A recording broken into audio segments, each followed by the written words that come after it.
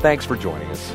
Today, Pastor Michael Heim will share with us a challenging and encouraging message from the Word of God. It is our prayer as you listen to this message that it will draw you closer in your walk with God and give you strength to walk daily in His grace.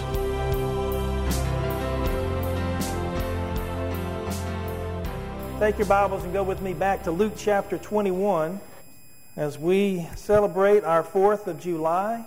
And I want to go back and continue on in our series called Stand Firm. And this morning we want to focus in on verses 12 through 19, and then we'll skip over to Romans chapter 13, verses 1 through 2. Luke chapter 21, verse 12. But before all this, I have that underlined in my Bible, they will lay hands on you and persecute you. They will deliver you to the synagogues and prisons, and you will be brought before kings and governors, and all on account of my name.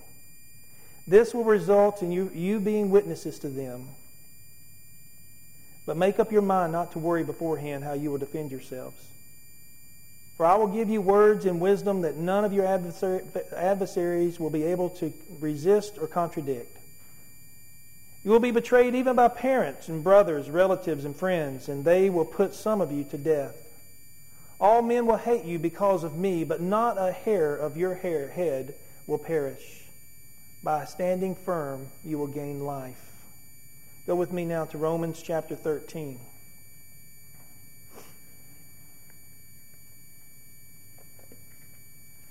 But keep your mark in Luke 21. Romans chapter 13.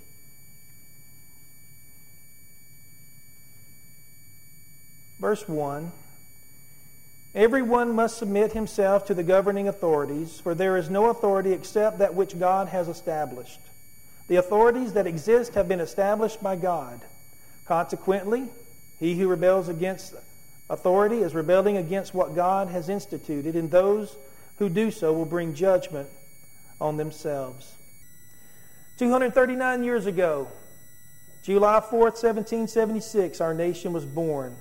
And since then, we have celebrated our Declaration of Independence from England.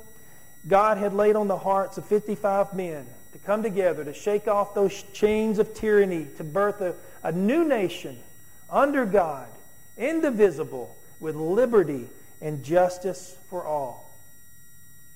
Psalm 33 tells us that blessed is the nation whose God is Lord.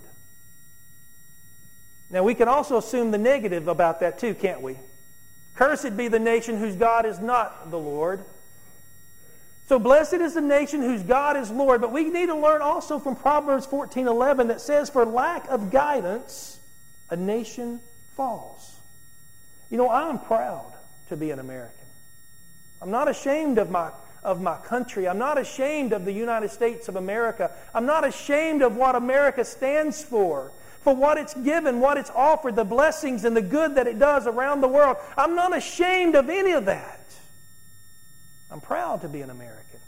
As bad as our country is, in the moral sense, in the spiritual sense, there's still another country in this world I would rather live.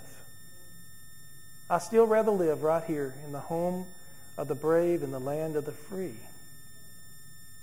But you know, I'm not proud of where the current administration and its lack of guidance is taking America. I'm not proud of our stance with Israel, of how we have distanced ourselves from that only democracy in the Middle East. There's a lot of things I'm not proud of as well. But we could take some wisdom from Solomon, who said 3,000 years ago in Ecclesiastes chapter 1, verse 19, he says, what has been will be again, and what has been done will be done again. There is nothing new under the sun. What America has become and what America has become is nothing new, according to Solomon. Every nation has become this one way or another. And as nations have risen, we know that God told us in Romans that every nation, every government has been established by who? By God. Nations are not birthed because men come together. Nations are birthed because God brought men together. Nations rise and nations fall because of God. Because of Him. Nations come, nations go. But what's interesting is that as historians have looked at all the past histories of all the nations, they've come to a conclusion that there are 10 stages that each nation goes through. I like to give them to you. They go from bondage to spiritual faith. We were in the chains of tyranny of King George, and those 55 men, go back, David, those 55 men did not want that. So we went from bondage to spiritual faith to great courage to liberty, from liberty to abundance, from abundance to selfishness, from selfishness to complacency, from complacency to apathy, from apathy to moral decay, and from moral decay to dependence, and dependence back to bondage. If you had to say, where is America on that list, where would you say it is? We're past moral decay, and we're beginning to become very dependent, aren't we? The government wants to tell us what we can and cannot do. It wants to be the nanny of our lives. It wants to be all of these things, you know. We are definitely in dependence. And when America becomes dependent upon the government for everyday living, it's just a short matter of time before we move back into bondage where we started. We have to pay very close attention to these things. America is a very proud nation. It's a very powerful nation. But it'd be very disconcerting of us to think, when we consider the other world empires that have gone before us, like Egypt and Babylon and Medo-Persia and Greece and Rome, they all have been reduced to rubble by the same forces that are prevailing our country today. I believe that we're in that final stage of dependence that's going to lead back to bondage, which is also known as a dictatorship.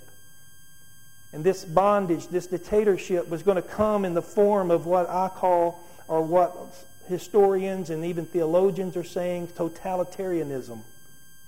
The other day, Joey Bond, where's Joe? Joe came in my office, and I was kind of giving him an excerpt of the sermon, and I told him about, you know, how to stand firm in a totalitarian state. And he looked at me, he was thinking totalitarianism, and he was thinking like this right here. Bring that up, David. If I was to ask you what is a totalitarian state, you would say something like the Soviet Union that occupies free countries, Nazi Germany and Hitler, Communist China, North Korea, East Germany, and the Berlin Wall. You would think of these fascist regimes that are just so oppressive to those that they rule. But did you know that there are one country in this world that has more rules, more laws, and more regulations upon its people than any other country in the world? Do you know what country that is? The United States of America. But we don't see it, do we? The reason why we're not seeing it is because America is not being a fascist government in that sense of the word. The dictionary states that the definition of totalitarianism is a concept of a political system in which the state holds total control over the society and seeks to control all aspects of public and private life wherever possible. You know, we like to call ourselves the land of the free, but I really believe in my own personal heart that we are slowly being transformed in a totalitarian society, and we're not even aware of it. And I'll explain why here in just a few minutes. But before I do, according to theologian Francis Schaeffer, in his book, How Then Shall We Live? How Should We Then Live? Let me say that. He traces Western history from ancient Rome all the way up to the present time that the book was written in 1976.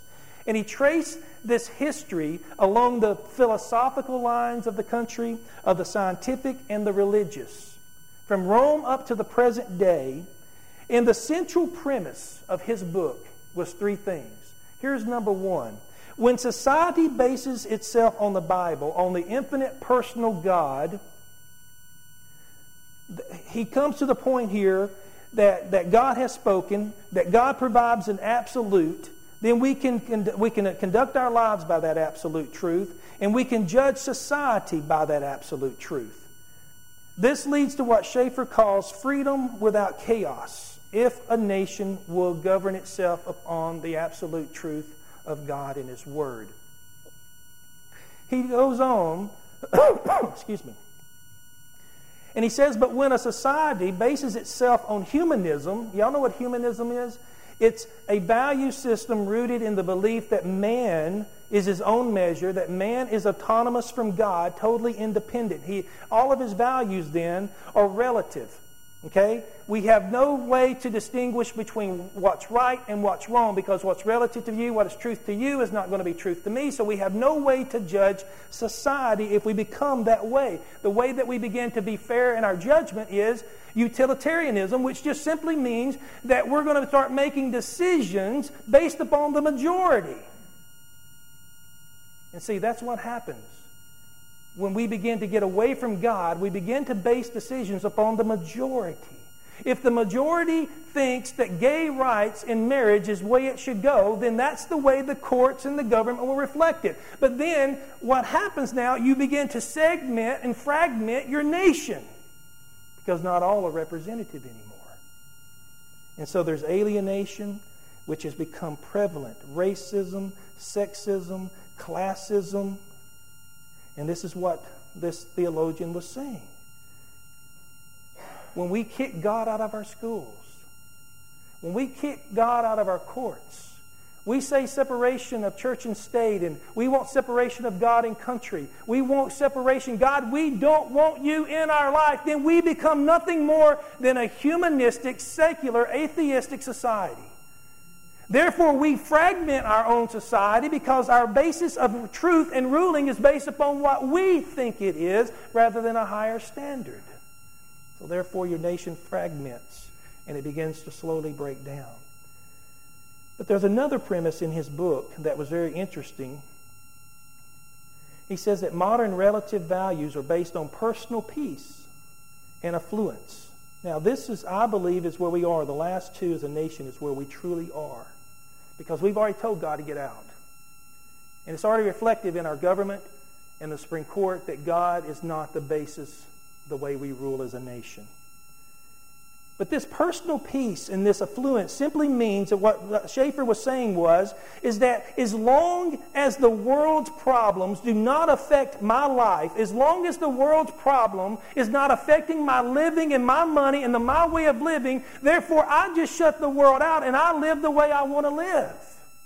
If it's not directly influencing me, everything's okay. He warns us then that if we live by those values, then we're going to be tempted to sacrifice our freedoms in exchange for an authoritarian government who will provide us relative values. He further warns that this government will not be obvious like the fascist regimes of the 20th century, but will be based on manipulation of subtle forms of information control. The government's going to give you what you want to hear through the media, through the way of psychology, through the way of thinking.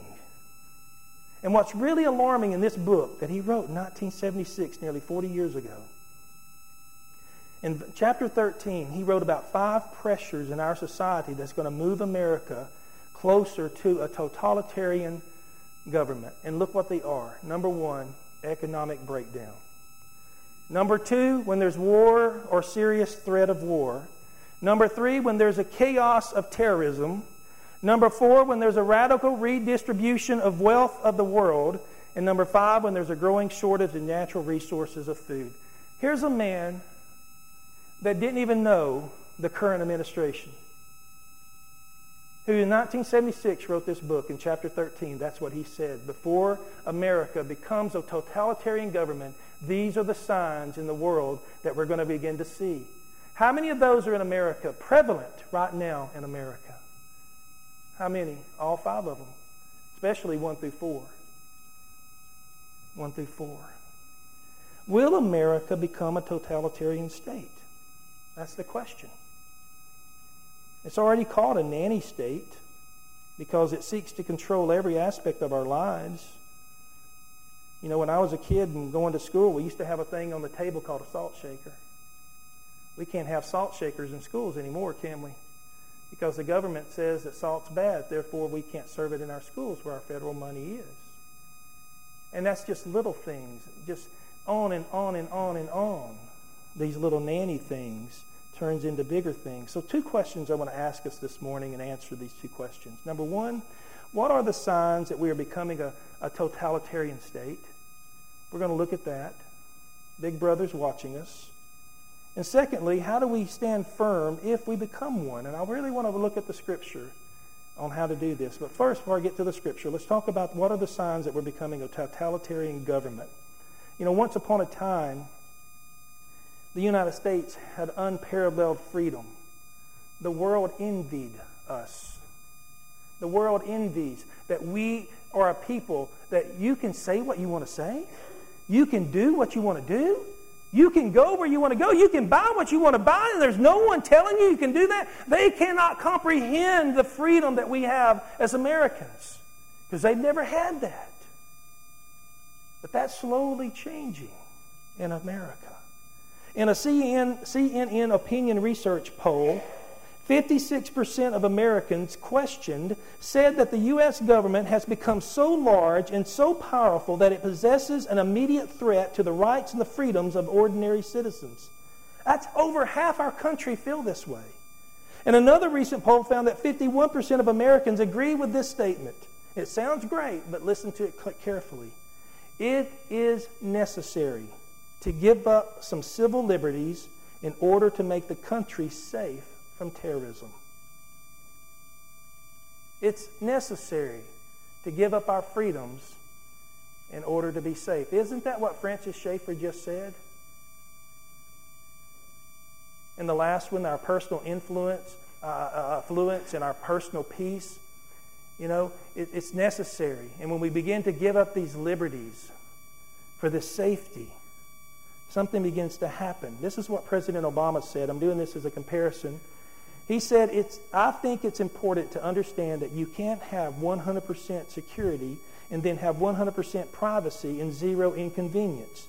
We're going to have to make some choices as a society.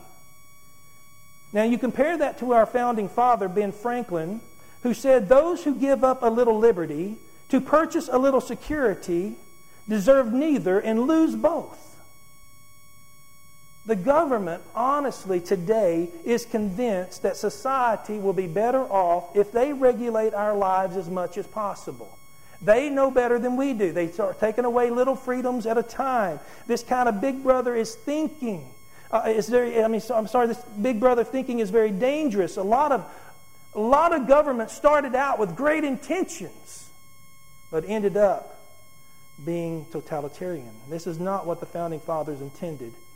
And this is not what America is supposed to be. Imagine when our Founding Fathers wrote the Constitution of the United States of America, and we added in the amendments through the years, it was 12 pages long. Our government introduces a health care bill. And by the way, not one Republican voted for in the House or the Senate or anything. It was just thrust upon America. And it's over 20,000 pages long. Something's wrong. Something is definitely wrong.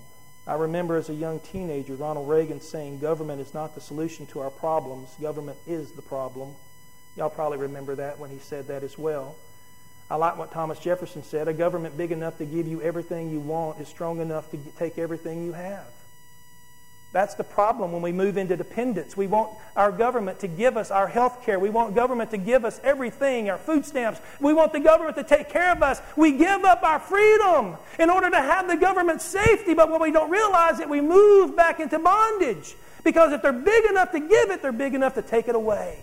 Therefore, we have moved to a totalitarian style, and we're not even aware of it. This is not the country. If Thomas Jefferson came back today, he would say, y'all are slaves. That's what he would say that we would be today.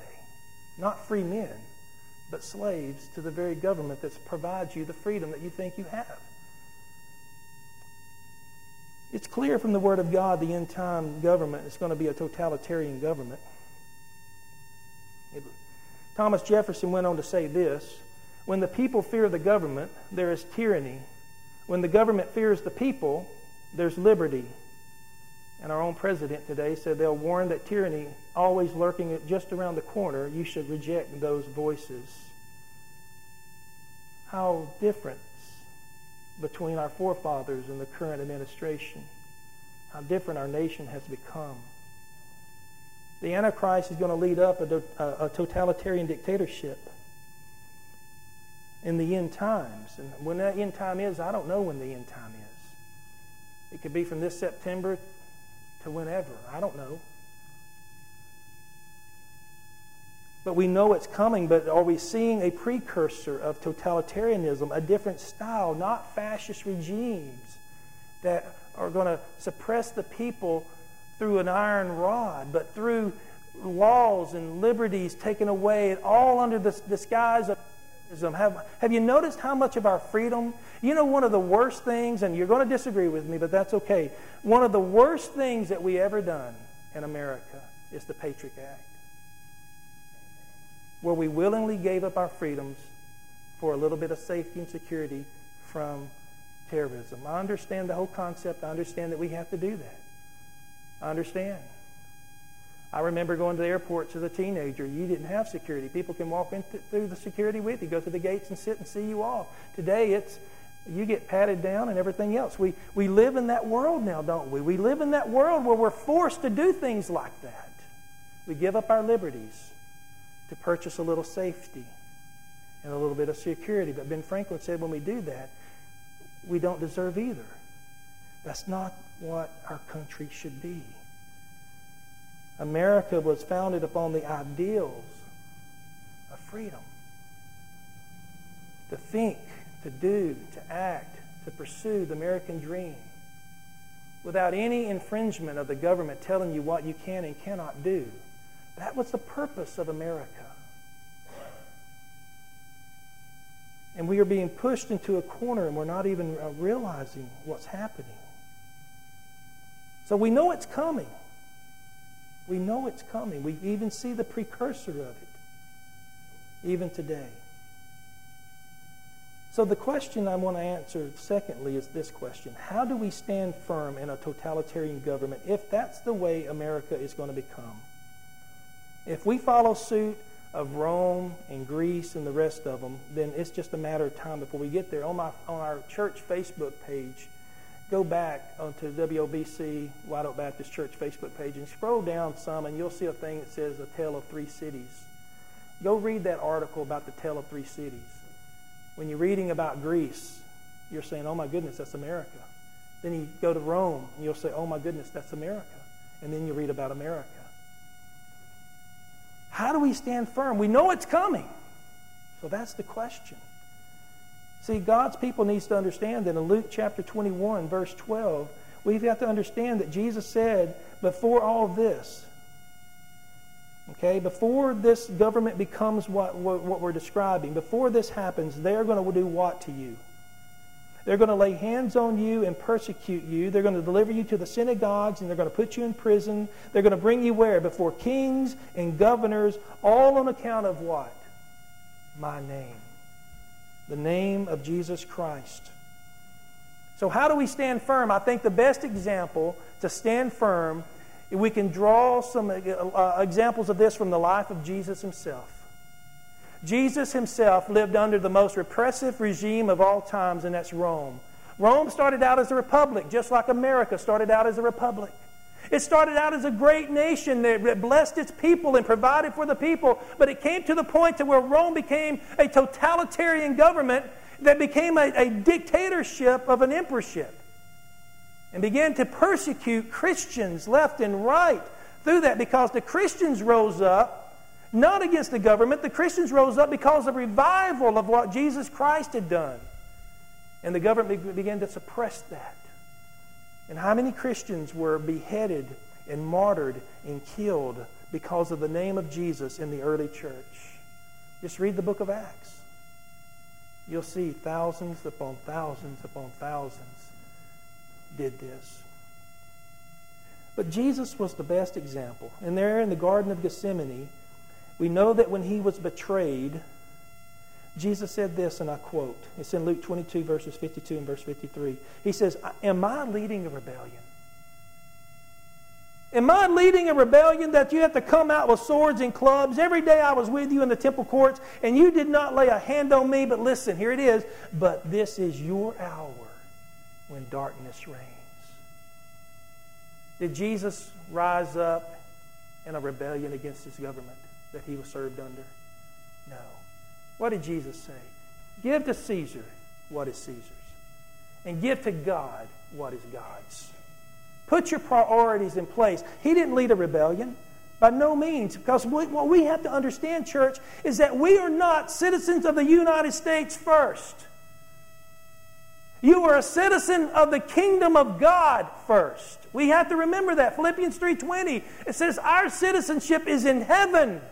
You've been placed in America to be a light, to bring people to the kingdom of God. Your first loyalty is to render to God what is God's before we render to Caesar what is Caesar's. That's our first thing.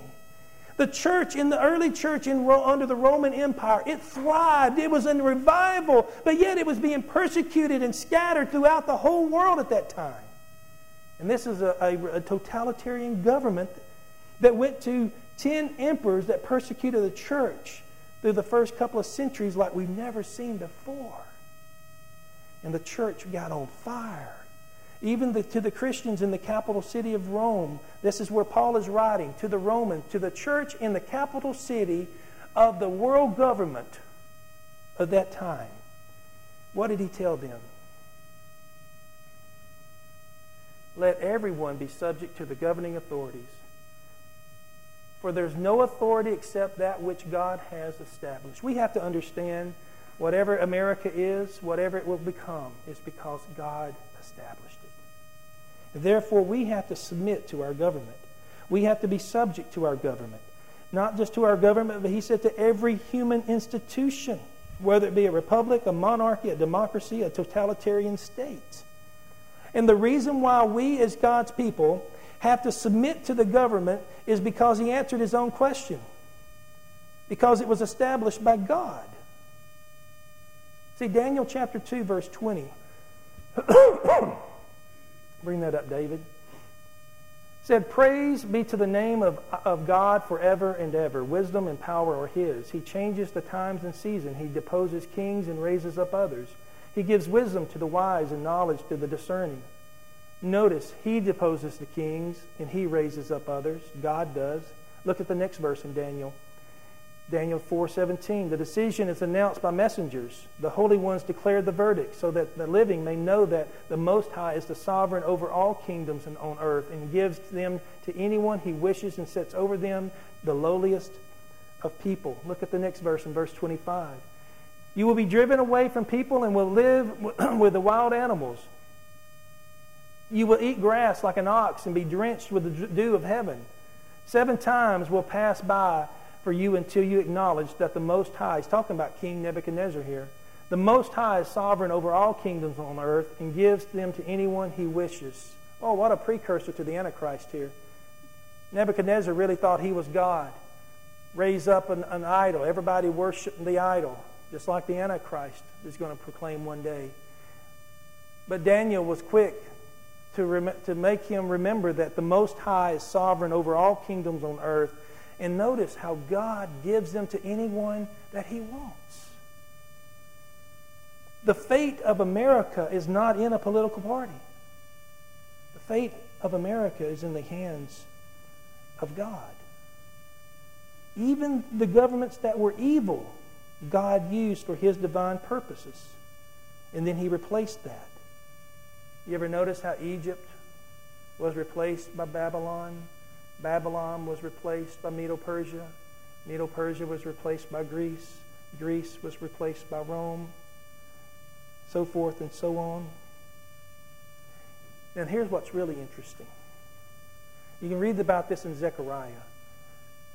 Every nation that God rose up, he rose up that nation to be assistance to Israel. And when that nation ceased to bless Israel for its protection and its provisions, God conquered that nation with another nation. Babylon came in, took over Israel. Babylon began to mistreat Israel. So what did God do? Brought King Cyrus and the Medo-Persians to come in and to begin to conquer Babylon and raise up Medo-Persia. What happens when Medo-Persia? It suffered great power when it blessed Israel, allowed it to go back and rebuild the temple and everything else. But what happened when Medo-Persia turned its back against Israel? Then God brought another world power in called Greece. Greece came in, conquered Medo-Persia. Greece blessed Israel. Greece turned its back on Israel. God rose up Rome, took over Greece. And now Rome, look what Rome happened when it began to persecute Israel. Where is America with Israel today? Estranged or strained relationships. We seem to be more sympathetic to the Muslim cause rather than the democracy of the only democratic government in the Middle East. So Paul went on and said that anybody who resists the government resists God Himself. So how do we stand firm?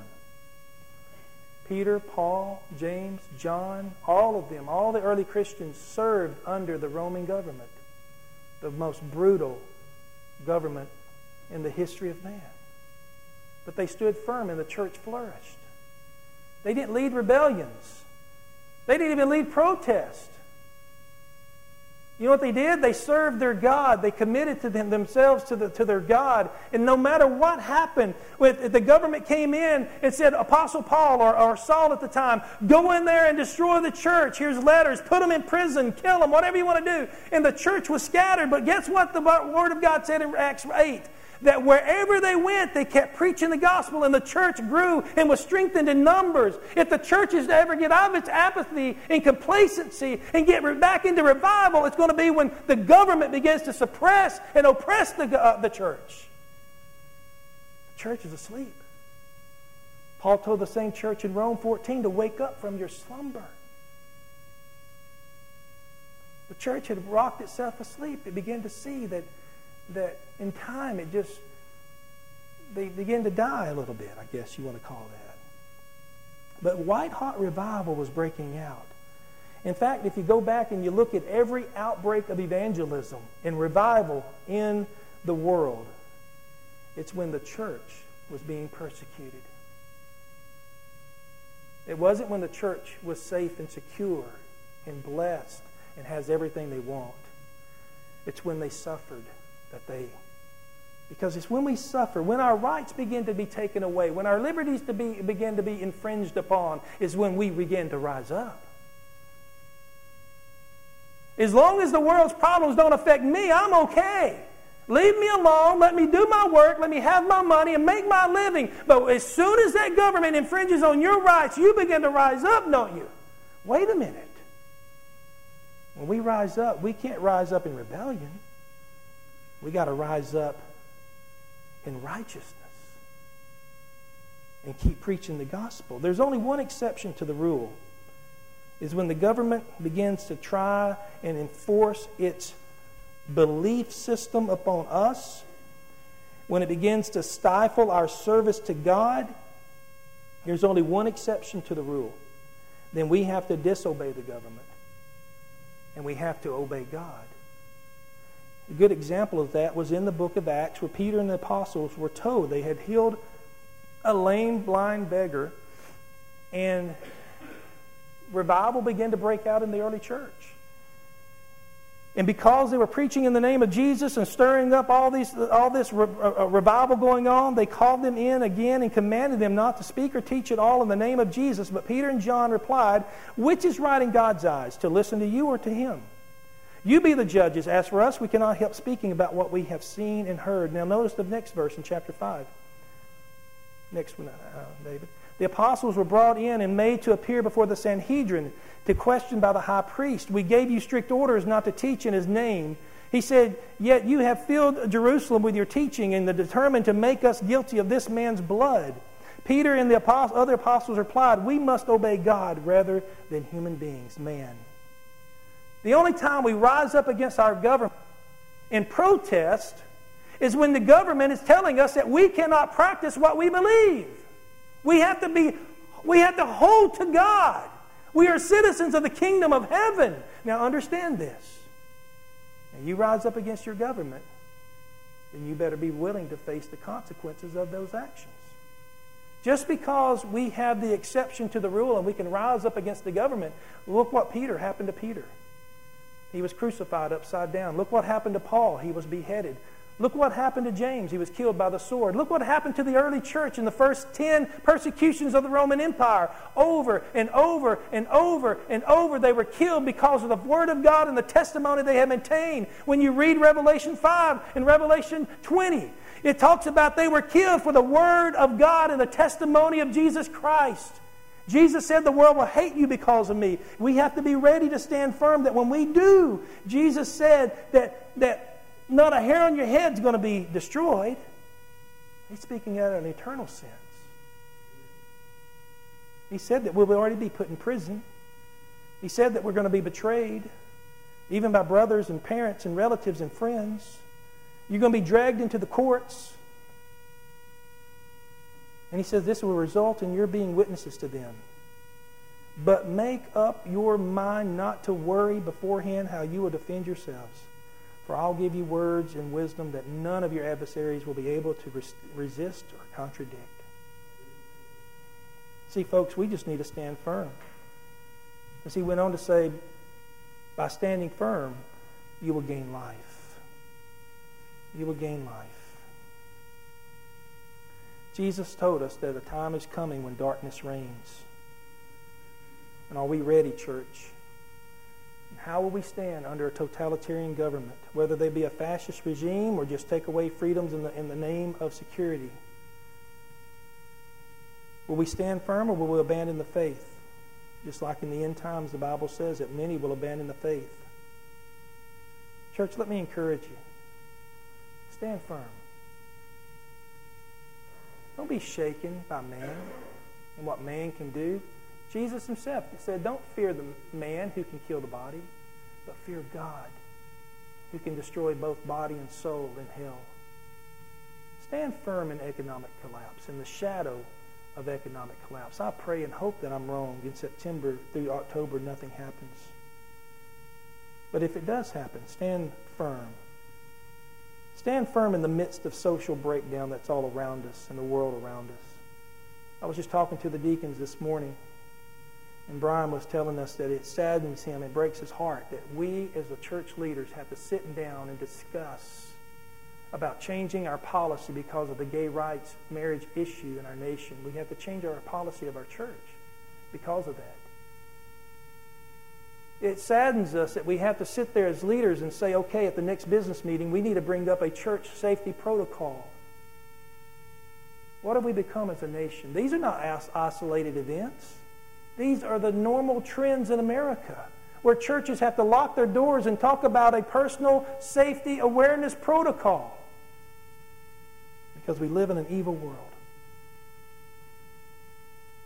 But we don't fear. We make our adjustments and we move on. Jesus said, stand firm and you will win life. In 1830, let me close up. In 1830, French diplomat, I don't know how you say his name, Alex de Tocqueville, I don't know how you say his name. Your guess is best as mine. But what he said was very important for us to know today. He says, I sought for the key to the greatness of America in her harbors, in her fertile fields and boundless forests, in her rich mines and vast world commerce, in her public school system and institutions of learning. I sought for it in her democratic Congress and in her matchless Constitution. Not until I went into the churches of America and heard the pulpits aflame with the righteousness did I understand the secret of her genius and power. America is great because America is good, and if America ceases to be good, America ceases to be great.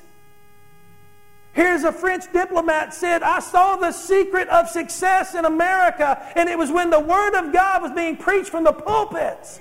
The righteousness of God. And that's what we're going to close on this morning.